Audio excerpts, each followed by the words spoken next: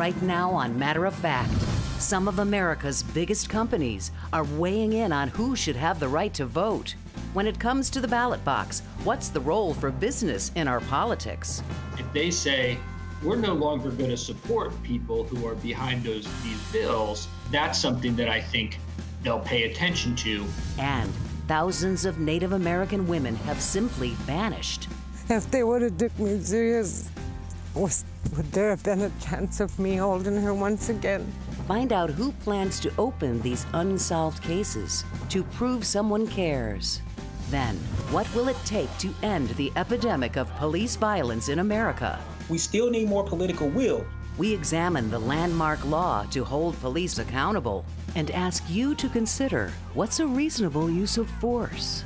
Plus, food for thought. Whether you love crinkle cut, curly, or waffle fries, it doesn't matter. How climate change is catching up with the much-loved Spud.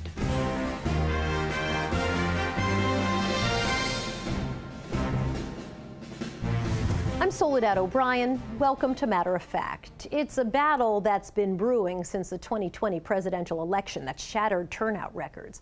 An election followed by weeks of baseless allegations of voter fraud, culminating in a deadly riot at the U.S. Capitol. Across the country, Democrats and Republicans are locked in a tug of war over how Americans will cast their ballots in coming elections. At last count, 55 bills to restrict voting rights are moving through legislatures in 24 states. The GOP-backed bills ban ballot drop boxes, limit absentee voting, shorten early voting periods, and increase requirements for voter ID. A week ago, more than 100 corporate leaders attended a Zoom meeting to consider using their clout in the voting rights debate. Daniela Ballou Ayres helped organize that meeting. She's the co-founder and CEO of the Leadership Now project. Daniela Ballou Ayres, so nice to talk to you. Let's begin with this Zoom meeting. You helped organize it, and you were quoted in the New York Times as saying there was some kind of confusion among the executives. Can you explain that to me? It's a pleasure to be here, Soledad. There has been a real concern emerging that this wave of laws across the country are seeking to restrict voting access for Americans, particularly voters of color. I think they saw the Georgia laws pass. They heard some reports on them in the press. Many of them stepped out. But then the press started reporting questions about how bad were these laws? Was this the appropriate role for CEOs? So the desire of that meeting was both to clear up any confusion about what was going on. What did the data say about these laws? What are the best practices in voting? And how can they be effective voices for voting in this country? Are you optimistic that what sometimes I think can be posturing by the business community can actually turn into true legislative force and action? We really believe that statements are just a start, not an endpoint. And we have to see business leaders who are ready to use their influence, their lobby influence, even their political contributions, their public voice to drive this issue. And ultimately, we need good legislation. Daniela Ballou Ayres, thank you for talking with me. Appreciate it. Such a pleasure to be here. There are skeptics about how business is getting involved in the voting rights debate. Judd Legum is an investigative reporter, also the founder of the newsletter Popular Information, which he describes as about politics and power. He's been covering the corporate involvement in the voting rights debate. Judd Legum, nice to talk to you. Thank you for being with me. I'm a big fan of yours on Twitter. You now have a recent posting that says, a Zoom call won't solve this problem. What do you mean? Well, I think it's positive that corporations are now speaking out, but my concern about both the Zoom call and now there's been a letter that's released is that it's so broad and it's so kind of vague in what they are calling for that it is unlikely to have any impact in the key states where these voting restrictions are moving very quickly. Texas, Michigan, Florida, Arizona. So let's talk about what happened in Georgia around voting rights legislation there. Coca-Cola, Delta, Home Depot all gave these statements in support of voting rights. I thought the Delta CEO statement was extremely strong because it said the whole thing, the whole enterprise was based on a lie. which I think is true. It was based on Trump's false claims of voter fraud. But those statements were only released a week after the bills were signed into law. So I do think they could be doing more as far as the timeliness of how they're weighing in, but also, and what I've been trying to document in some of the reporting I've been doing, is that these same companies, whether it's Texas or Georgia or Florida, have a financial relationship with the politicians who are behind these bills. And that's really where their power lies. If they say, we're no longer going to support people who are behind these bills, we're no longer going to send them a check every year, that's something that I think they'll pay attention to. What do you think should be the role of corporate America in politics? I don't see a lot of value in corporations donating money to politicians through a PAC or even on the state level directly.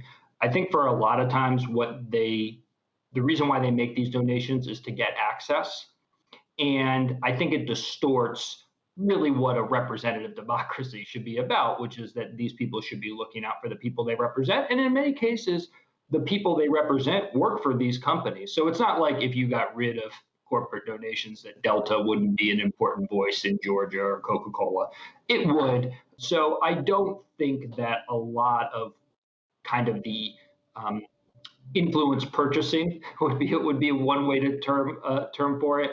I don't see that as a hugely beneficial part of our democratic process. Judd Legum, nice to talk to you. A real pleasure. Thank you for joining me. Thanks, Soledad. Next on Matter of Fact, anguish over loved ones gone missing. I pray for strength to go on, but it's so hard. Meet the woman opening the unsolved cases of Native American women and girls who have vanished. And later, immigrants running toward border agents. Why aren't they running away?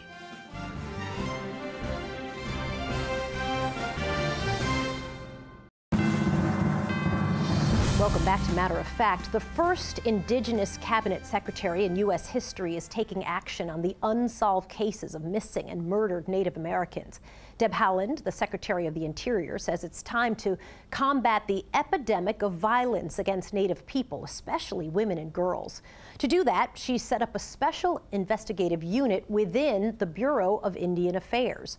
According to the National Crime Information Center, about 1,500 American Indian and Alaska Native people are listed as missing, and thousands more are homicide victims with cases that have gone cold, cases that have left family members waiting for answers. I've been having a lot of friends that have been gone missing and never found. For decades, Indigenous women and girls have been disappearing, including Larissa Lonehill, who lived on the Pine Ridge Reservation in South Dakota. That was one of the recent ones before she went missing. Larissa went missing on October 3rd, 2016. Her mother, Lisa Lonehill, left with little to hold on to. I was just so mad, and I was just writing down my feelings. Can you imagine your own daughter being missing? Try to imagine how painful that is. I pray for strength to go on, but it's so hard without my girl. I used to come out here and sit all the time, and there would always be an eagle. 2 hours away on the Rosebud Reservation, Elizabeth Robideau's daughter, Rescinda, went missing more than 20 years ago. She wanted to be in the Army and fly. The 11-year-old's body was found in the trees. What I was told, she only had underwear on. It makes me mad. You know that she was out here, I don't know how long. Rescinda's murder remains unsolved. That's one thing we really want, is justice for her. You guys know of any place that you guys are at today that you might need a drone? When we first met Matthew Lone Bear in January of 2018, he was orchestrating a search for his sister Olivia. The 32-year-old mother of 5 vanished from the Fort Berthold Indian Reservation in Newtown, North Dakota. She was last seen driving a pickup truck. Lone Bear says authorities were slow in launching their search after she was reported missing. You look at all these people that want to step in with their boats that got sonar on them, and they didn't allow them to. Despite his pleas, Lone Bear says it took months to have boats search a nearby lake. By that time, the seasons had changed. If they would have said yes to every agency that wanted to search the water and they worked with the family, we could have got that water searched 6 times already. But they don't want to for some reason, and now we're sitting with a frozen lake and wondering, look at all this effort we're throwing in to try to find this truck. What if it's sitting under the water the whole time? Tribal PD will have to answer for that. 9 months after she disappeared, volunteers using sonar found the truck with Olivia's body inside, submerged in a lake less than a mile from her home. We want to make a protocol that will help other families, and so that way they don't got to jump through all the hoops that we had to do. To get rid of some of these excuses that law enforcement agencies and other agencies will, have. We're trying to eliminate those, so that way if someone goes missing on a reservation, that it happens right away. The law enforcement's all cohesive, working together. State resources are available to come in reservations right away, not months down, not 9 months down the road, right away. Back on the Pine Ridge Indian Reservation in South Dakota, Lisa Lonehill is still waiting for her daughter Larissa to come home. And so is Larissa's 3-year-old daughter. When she sees her mom's picture, she says, "Oh, Mommy, I miss you too much." Is she gonna be gone forever?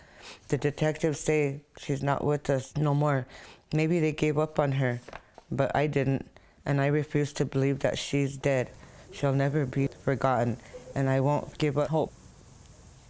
The Justice Department launched Operation Lady Justice to combat violence and human trafficking of Native Americans. The task force lays out protocols for law enforcement to respond to these cases and works to improve data and information collection. Coming up, they pledge to protect and serve. They have to be above reproach. Above reproach, or people lose their lives. Could a new law stop the epidemic of police violence? And still ahead, taking a chance. The images of those willing to risk it all to reach U.S. soil.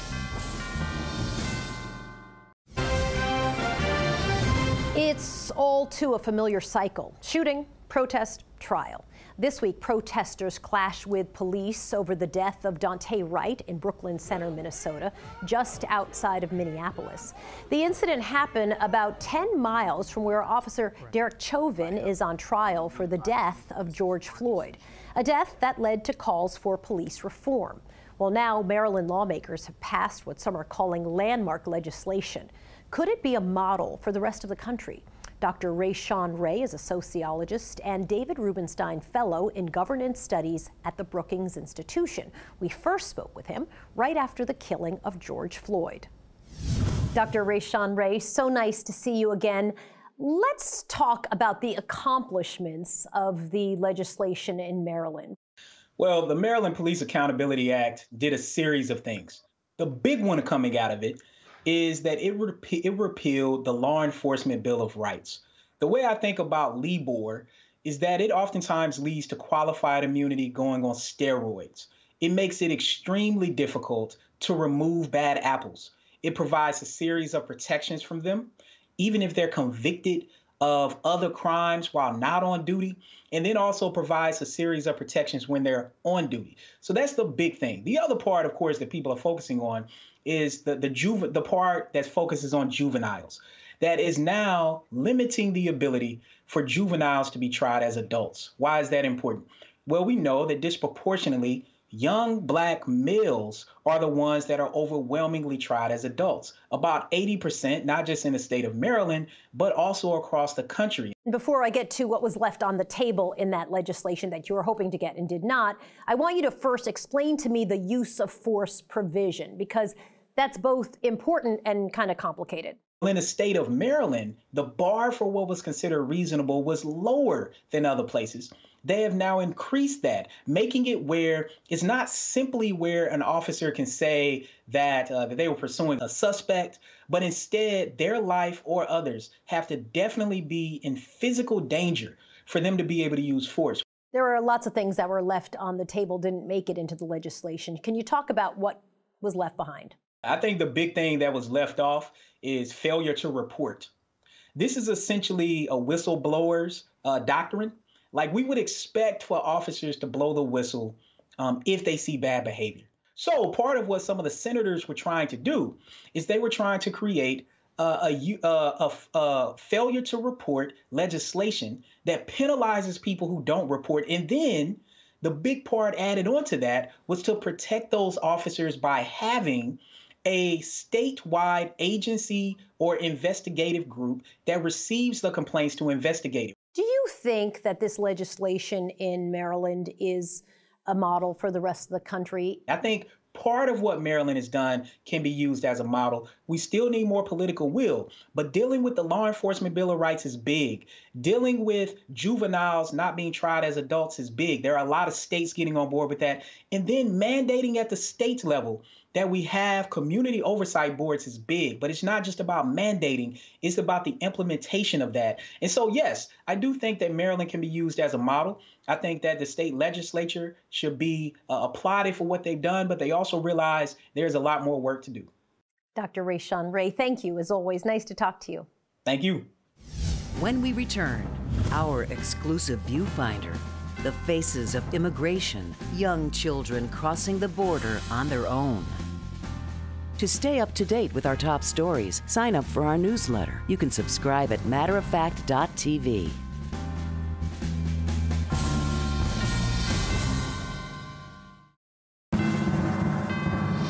For several months, we've been reporting on the increasing number of migrants crossing the southern border. Analysts say that number has reached about 600 a day. Most are teenagers coming from Central America seeking asylum. Dudley Althouse has been covering immigration issues for more than 3 decades, and in this week's Viewfinder, he describes his most recent visit to the border. We were down in McAllen, Texas, across from Reynosa, Mexico. The people that we saw coming across that had been picked up by Border Patrol were a lot of parents or adults, at least, with very young children. These kids have had a rough going the whole way up. They left very rough places, and they've had a rough trip through Central America and through Mexico. They're pretty tough kids. A lot of these are teenagers, and they've been migrating forever. Young teenagers out of Central America have been migrating for the 30 years I've covered it. What's really different about this wave, rather than trying to evade Border Patrol, people are crossing and turning themselves in. And so the Border Patrol is used to chasing down people trying to evade them. And now this is more of a situation of processing people, and a lot of people. And a lot of them are coming across in a very small portion of the border. And so it's, instead of law enforcement, it's more like logistics and processing. I think it takes a toll on the Border Patrol as well. Still ahead. A question close to the heart of every fast food aficionado. You want fries with that? How climate change is creating a potato predicament for fry lovers everywhere.